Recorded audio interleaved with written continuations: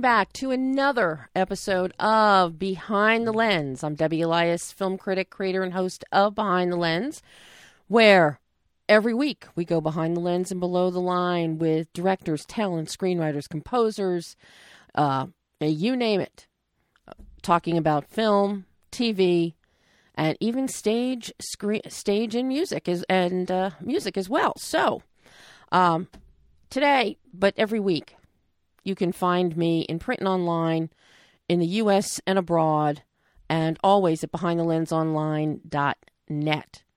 But it's Monday. It's 11 o'clock Pacific. It's 2 o'clock Eastern Time, and we're right here on adrenalineradio.com.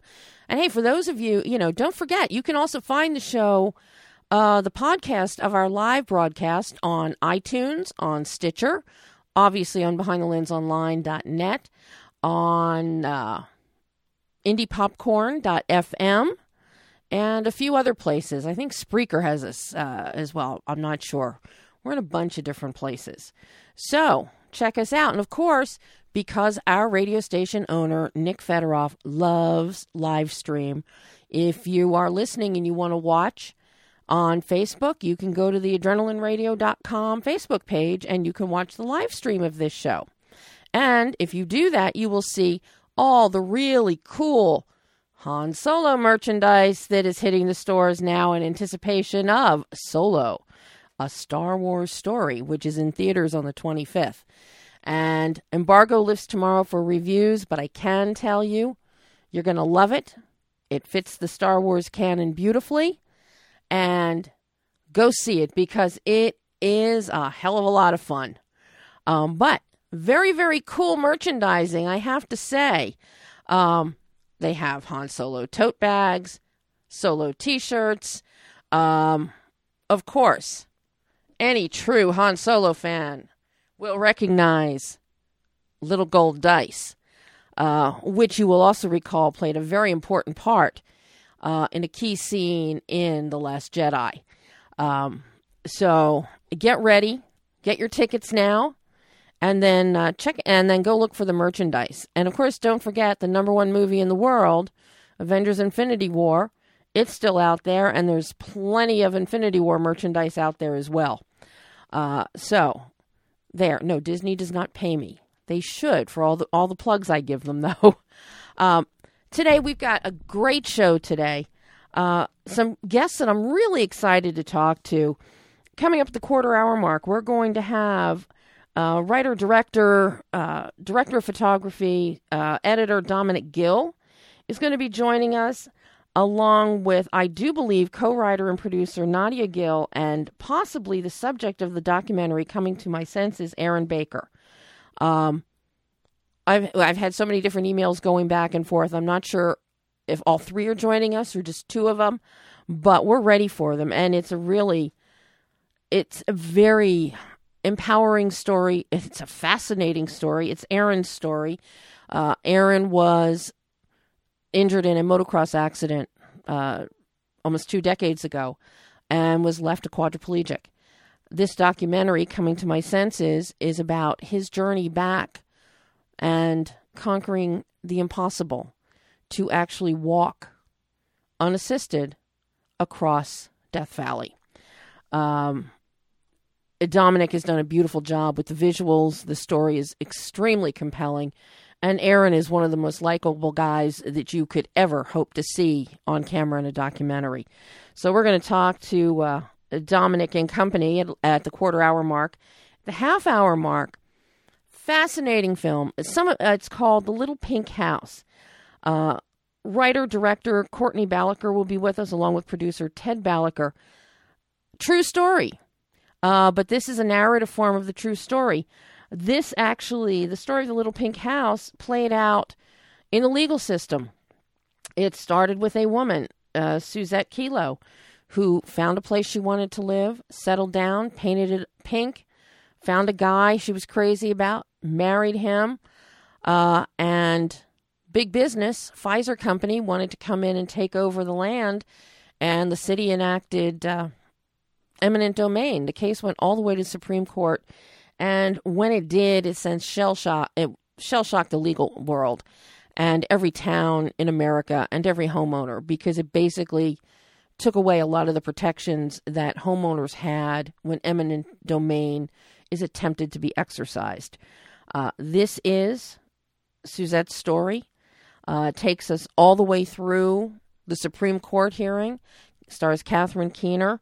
It's exceedingly well done, but it's very, very interesting, and you get a sense of how long it takes, the legal journey and the emotional journey you then are forced to endure when you embark on battling an issue like this with governmental entities, the courts, and all the way up to the Supremes. So I'm very anxious to talk to Courtney about this one. But right now, we've got part of half. For time purposes, we got half of our exclusive interview with Mark Raso, director of Kodachrome. Kodachrome is still out in limited release in theaters. It will be popping up on digital VOD. It may already be there. I'm not sure. It is actually the story of a photographer who is dying, only uses Kodachrome film, and there's only one lab left that processes Kodachrome film. And 2010 is when this went down.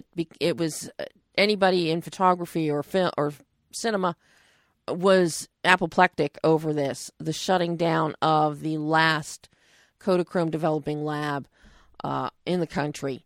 It became the subject of an article and finally found its way into the hands of writer Jonathan Troper and then into the hands of director Mark Raso as we tell the story of this photographer who is a real photographer.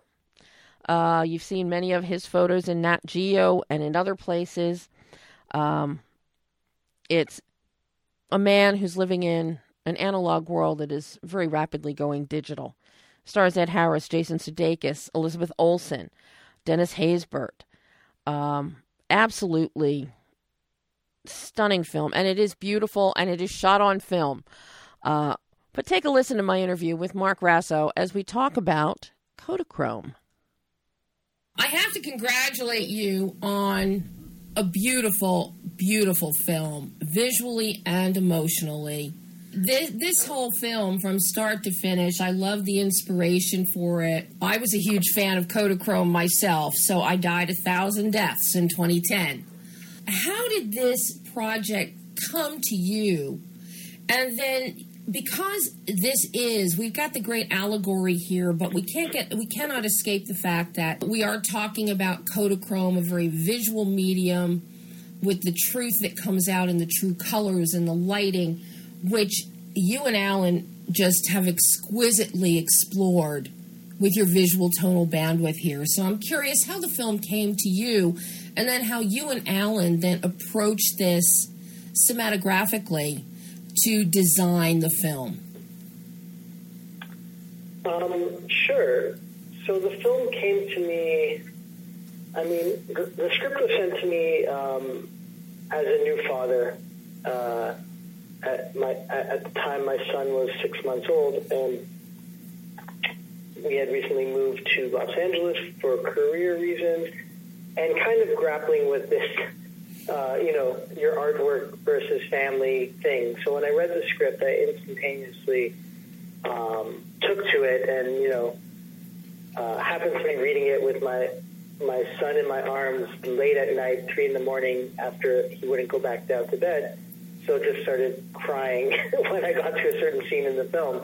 I kind of knew I had to do this film, and that's what brought me to it. And once I got on board, I really kind of, you try to find a spine in the film. You try to find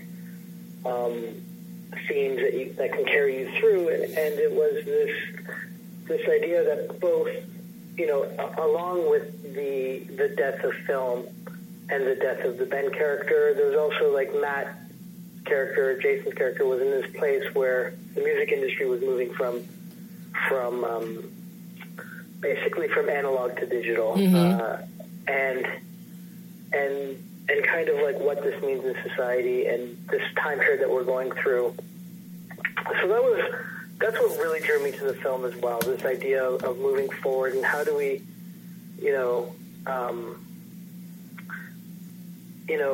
character-wise, it's like I felt like, well, in order to move forward, we kind of have to let go of the past. But it's a perfect metaphor for like, in terms of what we're of photography and music and stuff. Like we don't want to let go of the past. We don't. A lot of us don't want to let go of the past. We don't want to move forward. And do we have to do it? Do we? It's this dilemma we find ourselves in. So that was really kind of the through line and what we wanted to focus on. And so visually, when me and Alan sat down, a lot of our initial discussions were based on reflection, like this reflective moment, and how we can bring reflections into the film. I have to say, Mark, you and Alan make the greatest use of windows and mirrors for that very purpose of reflection and duality and two worlds existing within one. And it is so exquisitely done. So I applaud you on that. Oh, thank you very much. Yeah, that was one of the things we started off on. Also, we had this idea to introduce all the characters through a pane of glass. So that's kind of how we intro them all through this pane of glass. So again, like one to kind of mimic the way Ben sees the world. Mm-hmm. He has to put this thing in front of us, but also, just to kind of show that nobody's. When we start this film, there's no clarity involved with these characters. They're all kind of struggling. They're all kind of obscured with where they are in their life. So these were like these visual themes. Those were the ones that we were able to carry through the film. Another one we tried to do was to put Matt's character in frames, mm-hmm. So to speak, in window frames and door frames, or at best, as much as we could, try to stay tight, almost like he's trapped in the photo himself throughout mm-hmm. this whole film. So we stayed extremely tight on him. We really wanted to restrict him and put borders and frames on him, representing Ben's photography and what that does, and then allow that to open up at the end once they kind of connect. We're as wide as we ever are with him. We see more sky behind him. We let him journey in the frame in these wider shots. So that something like that was a little bit tricky to navigate. And the final thing we did, which was, the most complicated thing, was we thought, and I might be going on a little bit of a tangent here, but hopefully this will all kind of come together in some way. Mark, I love this tangent. Keep going. Okay. We decided that we didn't want to have Matt and Ben alone in a kind of clean two-shot until they've connected. So mm-hmm. we kept them separate the whole film. Sometimes they're together in the same frame, but Lizzie's character would always be in it with them, mm-hmm. with them. So it would be the three of them. But just the two of them, we wanted to keep them separate to kind of visually put a stamp on this idea that they are so disconnected. They're so disconnected, we don't even want them in the same frame together. And it got tricky on us when we were shooting a lot of the car scenes because we ended up having to be really tight, a little bit tighter than we might maybe wanted to be. But once you kind of see through this vision, it goes. But then I really feel like it pays off once they are together at the end, once they're on this road trip and they're together in Kansas, and you see them together a lot for the last 15 minutes mm-hmm. of the film that Ben's in. You really get this sense that they've connected, and then I think we're trying to work on a kind of subliminal level here, but we think that's something that pays off. So those are kind of the tools we use to attack. It's good to always have some sort of guidelines to attack the film. Mm-hmm. another thing we did was we tried to replicate, as much as they are separate and not seen to kind of together, we also wanted to shoot similar shots to kind of convey this idea that they are father-son. They have the same traits. They are, there is bloodline. So oddly enough, I mean, we looked at tons of photography books. We looked at tons and tons of photography books and tried to get inspiration. But one place we found inspiration was from a painter, Alex Colville. And cause he has these really interesting shots, and often people's faces are obscured and it's on their backs. And we kind of really liked, the subtext in the painting. So we tried to, have this shot of Matt looking out the window, and then later replicate it later in the film of Ben looking out the window, and have, push in on Matt's back and push in on Ben's back, and this kind of idea that these two characters, connect them that way, connect them visually through these shots. So that's kind of that was our big overall blueprint for the film. Well, I have to tell you, your blueprint worked to a T. It is perfection. I mean, I love how you mentioned the frames because, when we first see them together when they're going to embark on the road trip and Matt's sitting on the stoop, what do we have there? We've got all these oversized old broken picture frames there. Which I thought was a beautiful, I chuckled when I saw that because I think I knew with the character of Ben seeing everything through a lens, there would be a lot of framing, and you didn't disappoint me. I'm so happy you had a convertible because I can just imagine as much difficulty as you had with getting shots, individual separate shots in the convertible, you would have died trying to do it in an enclosed car. No, I know. It was a little bit of a tricky one. The car stuff is always.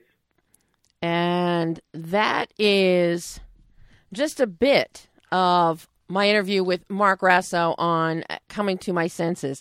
If we have time later in today's show, you'll hear more of that. I'd say you'll hear more of it next week, but next week you're going to hear about Han Solo. So, but right now you want to bring them live, Pam? We're gonna jump ship here, and we're gonna move over to our very special guests, Dominic Gill and Nadia Gill. Hi, guys. Hi, hey, how are you today? It is going fine. How is it going with you? It's good. It's a cloudy day here in Los Angeles, but that's a welcome change.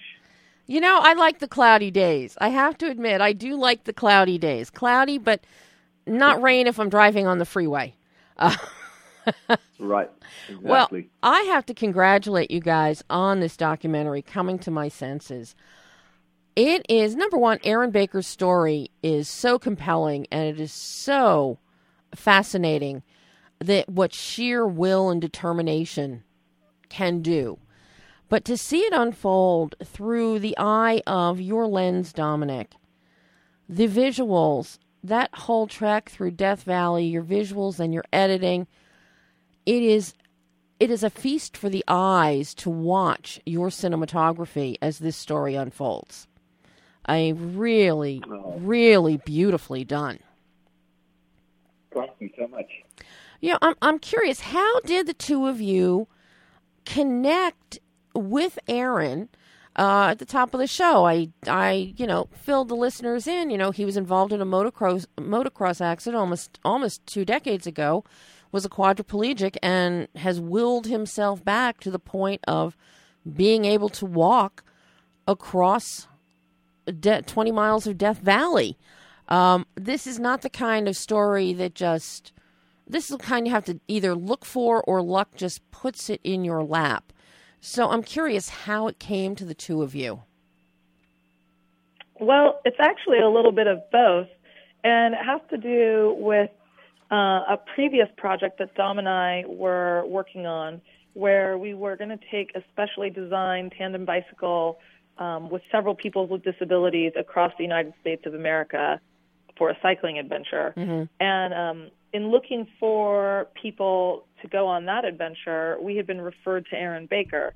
And when we talked to him, he was already, much further advanced in his recovery and his ability to actually pedal his own way across the state. He'd in fact done it twice. And so even though he wasn't a good fit for that project, he'd always been, he's a really charismatic and supportive guy. And he basically came out to the departure for our trip and rode us out of town and gave us pointers. And from then on, we kind of just stayed friends. And it was a couple of years later that Dominic turned to me and he said, I've always been in love with Aaron's story, and I'd really love to, film some of it and put it out into the world for people to see. Well, I'm glad that you decided that you wanted to do that, Dom. Because this is, I spent a number of years working with a preeminent attorney in the disabled community and her group, Ralph's Riders, which is all spinal cord injury patients. And so I've seen firsthand what sheer will and determination can do, and also the resilience that, as I've always said, rather than these people, instead of being disabled, they are more able than most of us. And you telling Aaron's story just solidifies that for me and proves it tenfold. But now, how did you, hooking up with Aaron, because developing your through line here, obviously you've got the 20-mile trek across Death Valley. But you've got to establish your through line leading up. You didn't want to make it maudlin of, a quad laying in a bed for the first part of the film. Right. But luckily, Aaron loved getting in front of the camera and shooting things his entire life. So you had a treasure trove of family home movies to insert. So how do you start breaking that down? And then interweave and intercut Death Valley, because you go back and forth on the journey for us. Yeah. From the get-go, I realized. This actually stems. It's interesting to say that this stems out of an initial thought of actually just making a short film about the desert crossing.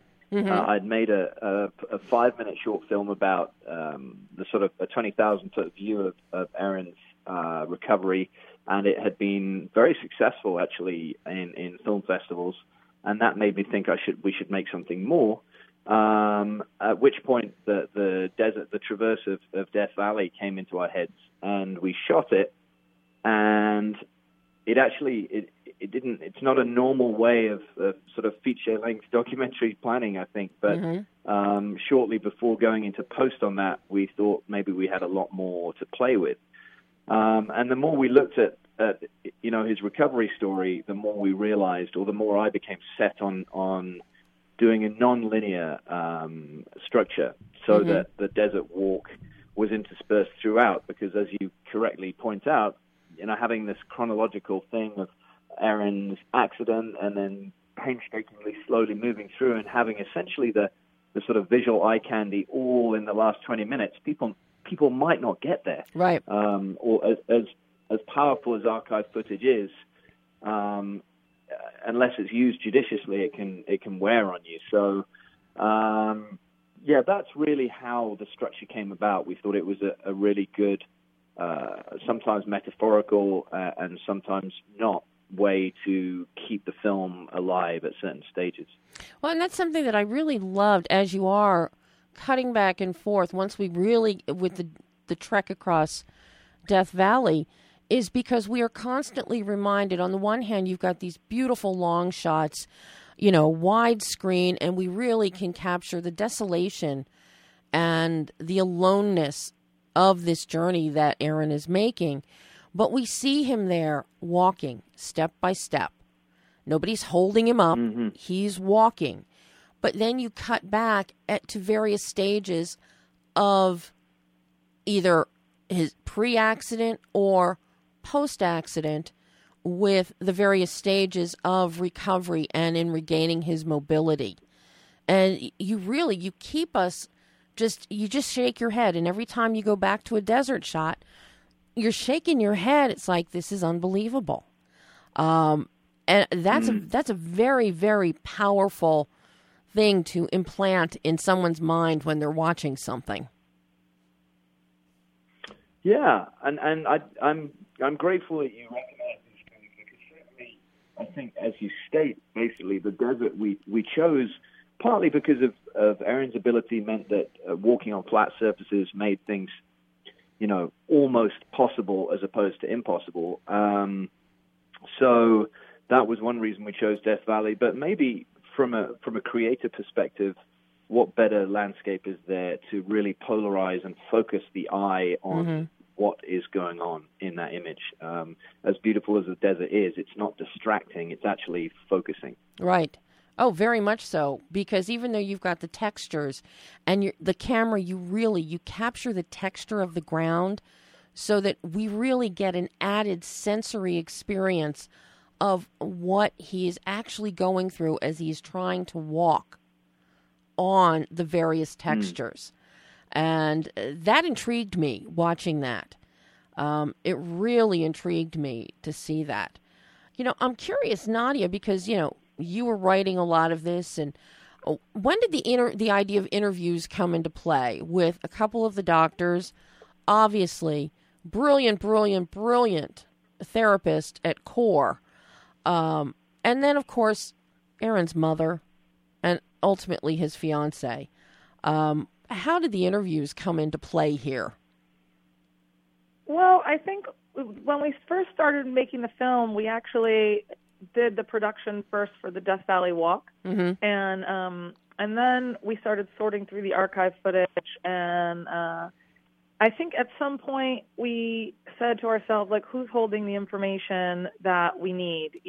Basically you decide what argument are you prosecuting or what story are you telling, and you just start thinking, who are the credible people who have the experience or the knowledge with which to portray the events as they happened.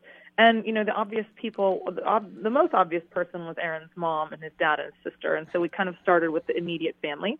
And then we worked out a rung from there and went to his therapist, who he'd spent the longest part of his journey with. And then we really had to chase down Erin's neurosurgeon. Erin had two doctors, and both were kind of hesitant to be put on camera. And I feel for them, because it's hard to look back. And one, it's been so many years. I'm sure their recollection is not that great. I mean, especially the neurosurgeon is somebody who works with Erin for, a week or two, not years and years like a therapist. And also, he actually did his job. He obviously repaired Erin's spine in the best possible way, which allowed for this process to take place. But at the same time, it's hard for them to possibly say, well, their projection was wrong, even if they didn't do anything wrong. It was just the ability, to not foresee what was possible. Right. And so from, that we just kind of worked out in increments, looking for, the points that we were trying to make. And in the end, we actually had to go get another neurosurgeon to interview, because we needed more context for the field outside of what had been happening to Erin. We needed, questions answered about, why doctors do what they do, how often, how long are they in the rehab for traditionally, and kind of these more substantive points that, are factual. They don't change. And so we have to go find those as well. And we just built out from there. Wow. I have to say, Dr. Lee didn't look too happy to be on camera. Just an observation. I think Dr. Lee just didn't look too happy generally. Not that he wasn't happy. He just had one of those faces. Oh my! Because I was getting the vibe listening to him that he wasn't that pleased. It was almost as if he wasn't that pleased that his former patient was having such a miraculous recovery and making so much progress.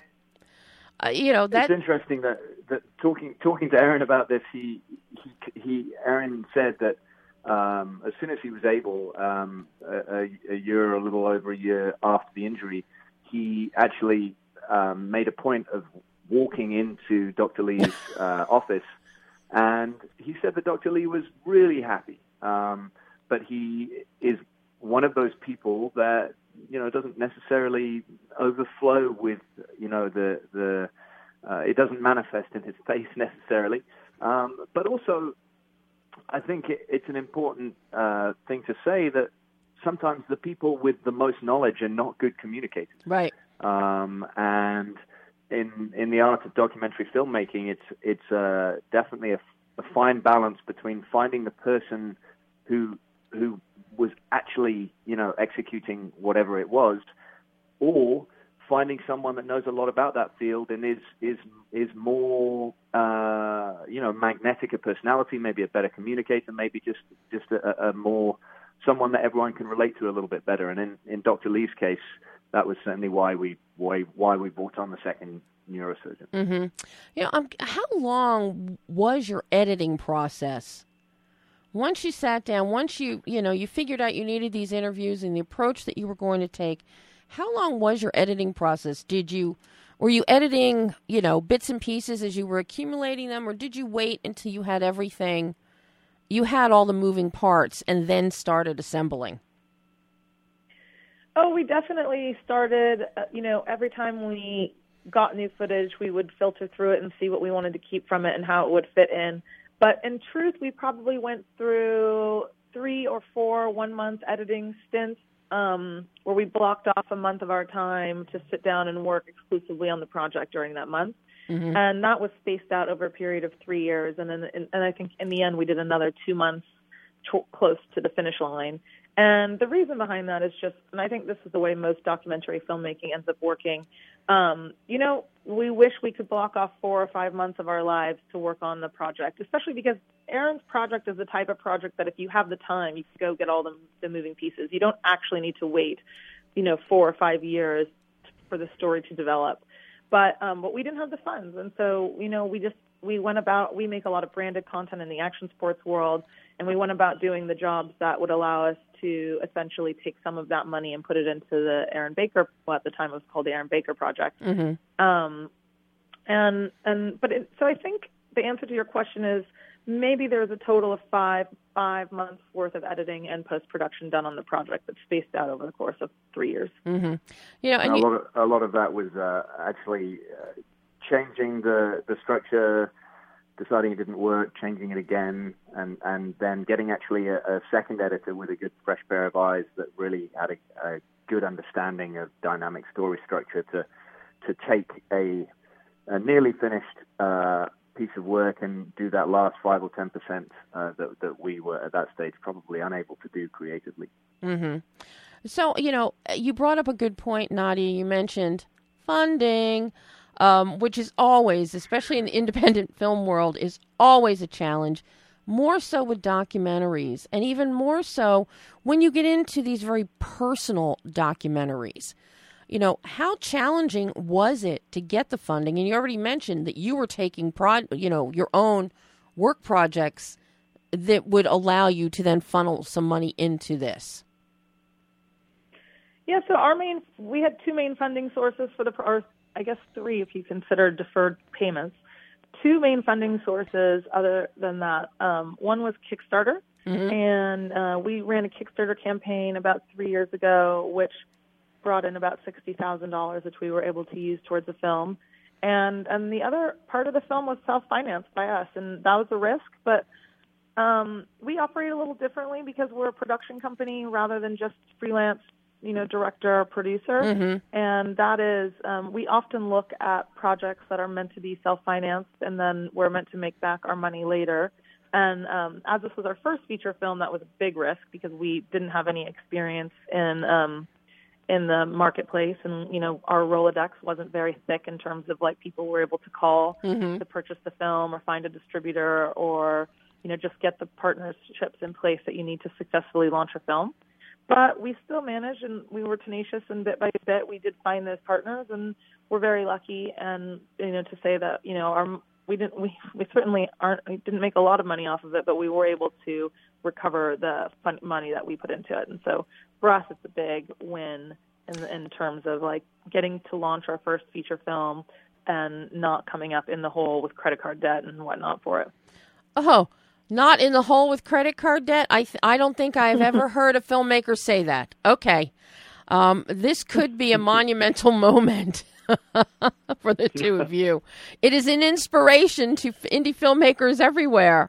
Oh, my God. Well, yeah, It's hard though because there's a bottleneck in the funding. You touched on the idea that it's easier to get funding from granting bodies or foundations if it's a social issue doc. Mm-hmm. And even though we in certain ways are presenting a social issue, particularly in regards to the lack of available resources and care for people who are looking to recover from injury, it's too biographical in nature for it to be considered a social issue. Yeah. And so we were definitely blocked out of the institutional funding bodies. Mm-hmm. But, there's always there's often another way. And I think we just kept pursuing that and believing in the project and believing that people needed to hear the message and that in the end we would find a solution to the funding problem. Well, I'm so glad you did. Unfortunately, we're all out of time, and I got to move on to my next guest, who also they've done a narrative based on a very important legal case. Went to the Supreme Court. I mean, I love talking to you filmmakers who do tackle these tougher issues, be it in narrative, be it in documentary, and here telling Erin's story. It is so inspiring for everyone. And with Mother's Day just having been yesterday, I can't think of a better film for a mother and a son or a mother and a daughter to go see together, because I truly don't think Erin would be where he is without his mom. Yeah, a really incredible, formidable person who was the mainstay in his support network and has been for his entire life. Guys, thank you so much. I hope you'll come back on the show again. I want to see more from you. I want to hear more from you. I mean, this has been a real joy having you talking about Coming to My Senses. Yeah, thanks for having us on. It's a pleasure, and hopefully we'll have another film soon that we can come and talk about. Yay!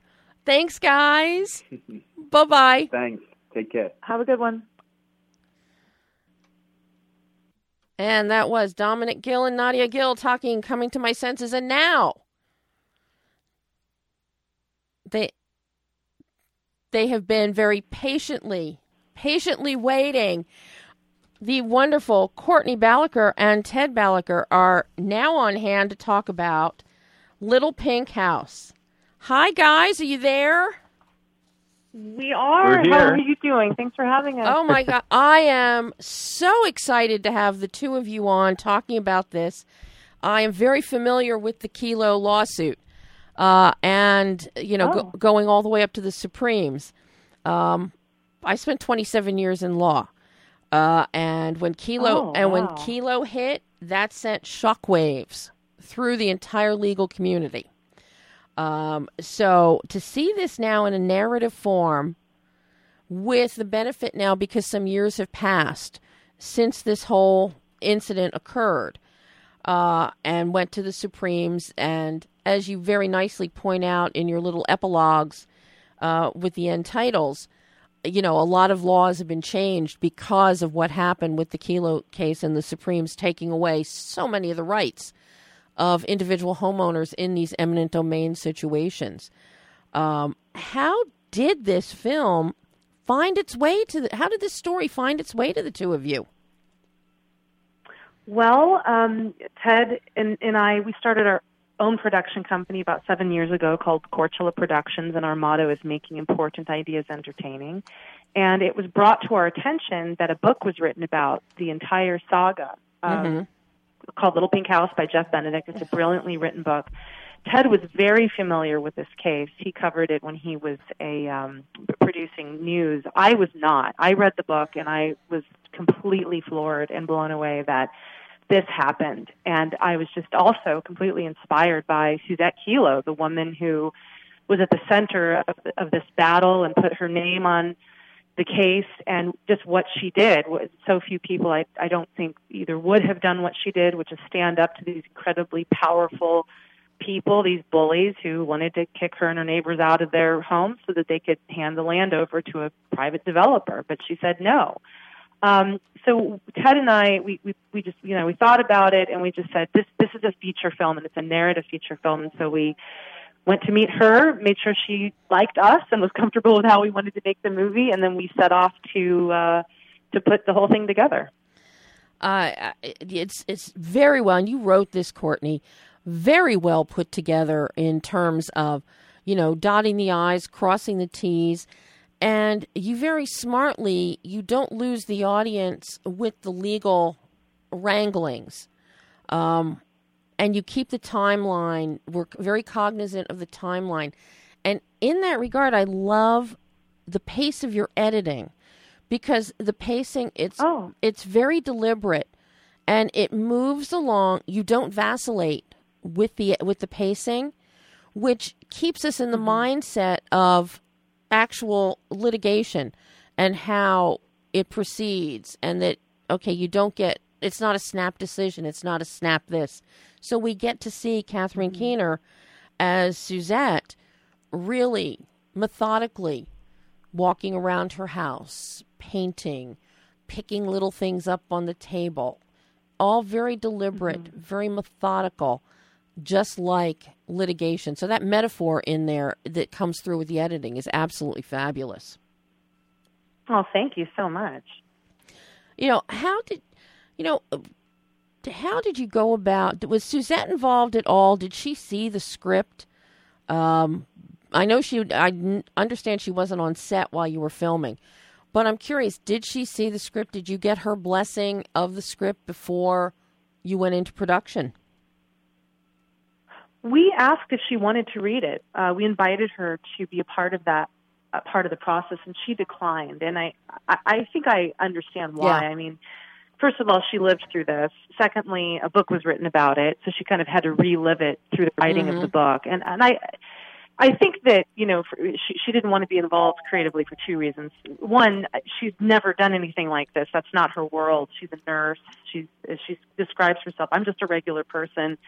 And she didn't feel qualified or comfortable really weighing in creatively. And secondly, I just think, she didn't really want to have to go through it in that way again. But we showed it to her privately. Ted and I met with her, showed it to her privately before she sat in the theater and watched it with a bunch of strangers.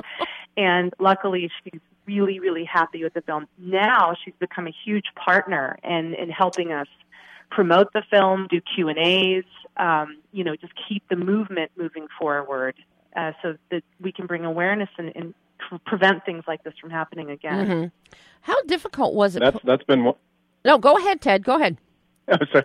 I was just going to say that's been one of the really gratifying parts of the process. Is we've become very close with Suzette and her family, and it's really nice to see someone who is very introverted by nature, as is Suzette. And as Courtney mentioned, she wasn't looking to be in the spotlight, but she sees this as an opportunity to turn really the 10-year ordeal that she and her neighbors went through into something really positive. And you mentioned at the outset, Debbie, that a bunch of laws were changed after the awful Kelo decision.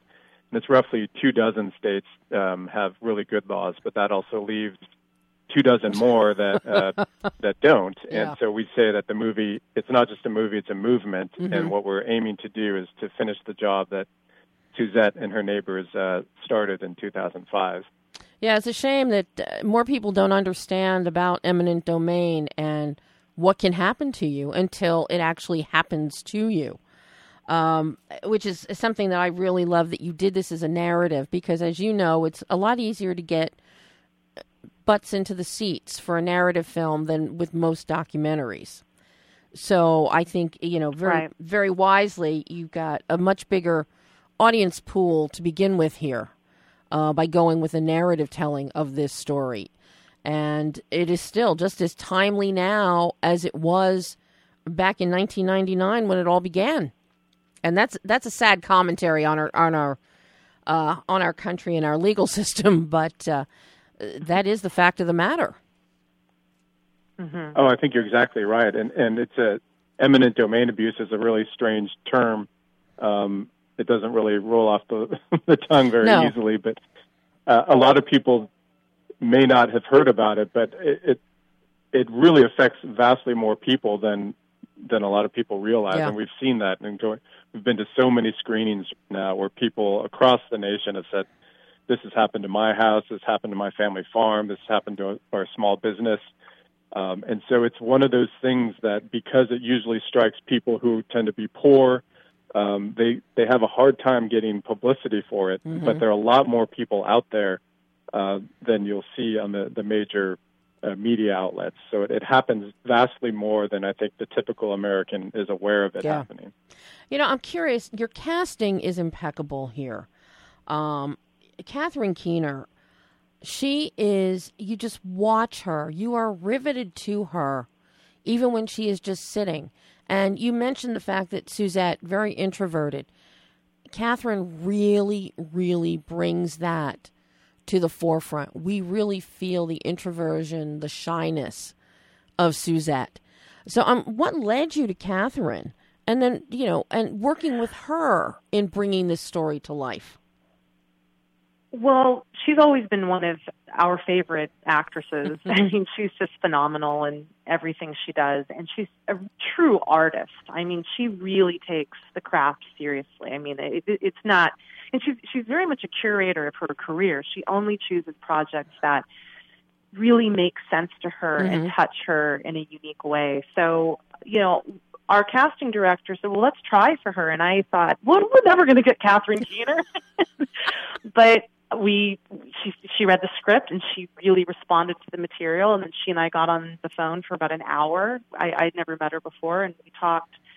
And the thing that struck her so much was just this sense of when you find your spot, when you find your home and root yourself there, and the importance of that. And if someone were to uproot you, just how devastating and quite frankly evil that is to do to somebody when they found their place. And so that really resonated with her. And then in regard to just, you know, the shyness that you just mentioned about Suzette, I mean, she really is a truly humble person. And as Ted was just saying, she wasn't looking for attention. She didn't want to be the face of anything. You see the scene depicted in the film where her lawyers literally have to talk her into doing it. And she did it because she knew it was the right thing to do. And Catherine just really admired, you know, just sort of the humility and somewhat of a stoicism to this woman, and she really connected with that. And, you know, they never met before filming the movie. We tried to make it happen, and logistically it didn't work out. So a lot of people are pretty blown away that for a woman she never met, she just really got her and understood her in a really profound way. Well, you know, and then you surround Catherine with Jeanne Tripplehorn. She is delicious as Dr. Wells. She is. You think so. She is delicious in that role.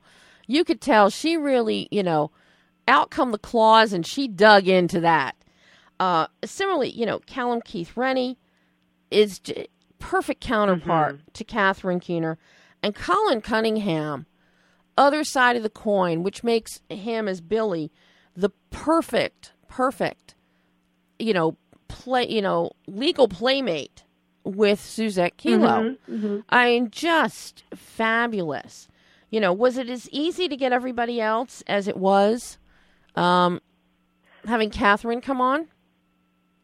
Well, once Catherine was on board, I mean, you know, actors want to work with Catherine Keener because she's got a tremendous reputation as an artist. And so, yeah, I mean, you know, casting the other roles became much easier once she was on board. And Jeanne Tripplehorn, who was just an absolute delight to work with. I mean, a lovely human being, woman. She, you know, we really thought it was important that the role, it wasn't depicted as just this black and white character, like a woman who, you know, maybe had the right intentions at the beginning of it, but then just went down this very wrong and dark path.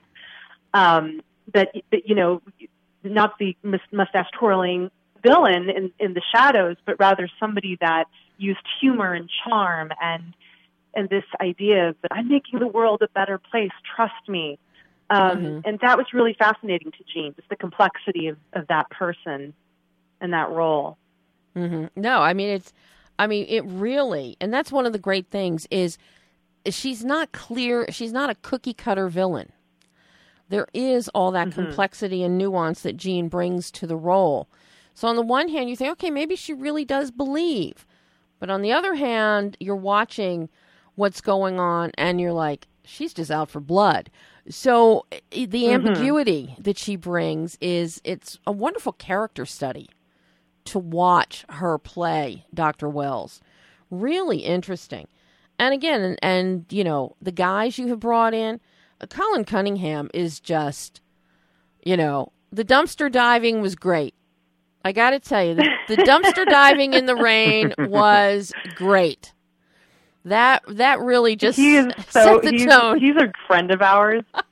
I love him. I love that guy. I mean, he's up for anything, Colin Cunningham, and he can do just about everything. So I'm so glad you enjoyed him. Oh my God, he was great. But you know, I've got to ask you about your cinematographer, Alex Lehman. I know Alex has done a lot of TV, as a camera operator. I loved his work on Piranha 3DD. I kid you not, I have seen it. All right. It's awesome. So to actually see him now do a film like this, wow, that was really refreshing, I got to tell you, because he's very good. He's much better than than some of the projects, in their finished state. He doesn't. He doesn't get the credit. He really cut his teeth on some of those, horror. I mean, that's actually how I met Alex. I used to be a producer on not Piranha 3DD, but on some other films that production company made. I mean, I met when he was just a camera operator, and it's just been really wonderful to see his career just completely explode and go through the roof. But no, I think he's tremendously talented. I'm curious, what were the considerations that you and Alex had in developing your visual tonal bandwidth? Because this is a film, it's heavy subject matter, and with a dark theme, litigation theme running underneath it, but you keep the film visually light, except for, when we're in the governor's office, or if we're seeing Dr. Wells in in limos or in other areas, and then it gets a little bit darker. So you're almost subliminally, letting us know these are not really good people. I thought that was really interesting, but otherwise you keep everything very light. You really capitalize on having that beautiful waterfront, that river there that was so peaceful. And of course, the beautiful shade of the pink house. Right. And the way that you have it lit with sunlight so that it always looks, it's like a sparkling jewel amidst, what's happening around. So I'm really curious how the two of you came up with this, very beautiful look. Well, thank you. It was really important to Alex and me to make sure that the home represented the oasis, the peace, this was the place where she wanted to be at the end of her long day and look out at the water. And so anytime we shot the house, we wanted it to feel warm and lived in and solid.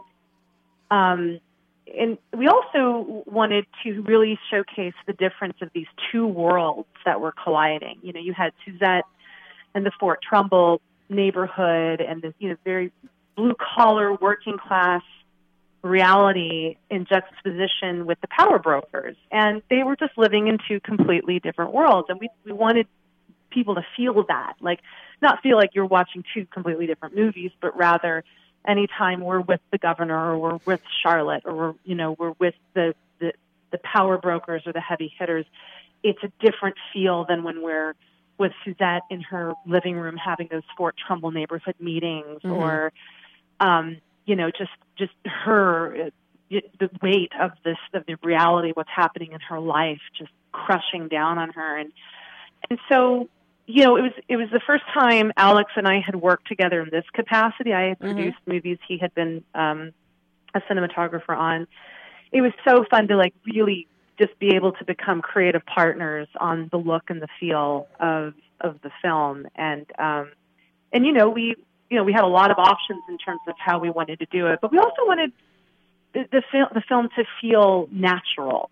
We didn't want to do anything terribly stylized that kind of took people out of the film. Like you say, I mean, it's a tricky piece because there's so much legalese and litigation, and so easy for people's eyes to glaze over when watching court proceedings. And so any opportunity we had to make something visually interesting or, make a point visually as opposed to using dialogue or language, we really tried to, take advantage of those opportunities. And I have to say, some of the interiors in Suzette's house where you have the sunlight, that tiny little fibrous, the way sun is when it comes through the curtains in an afternoon, you really capture that beautifully in the living room interior of Suzette's house. That really, and it just softens everything, and it really carries through with the character of Suzette as being, a softer person, but then we see the real toughness underneath that come out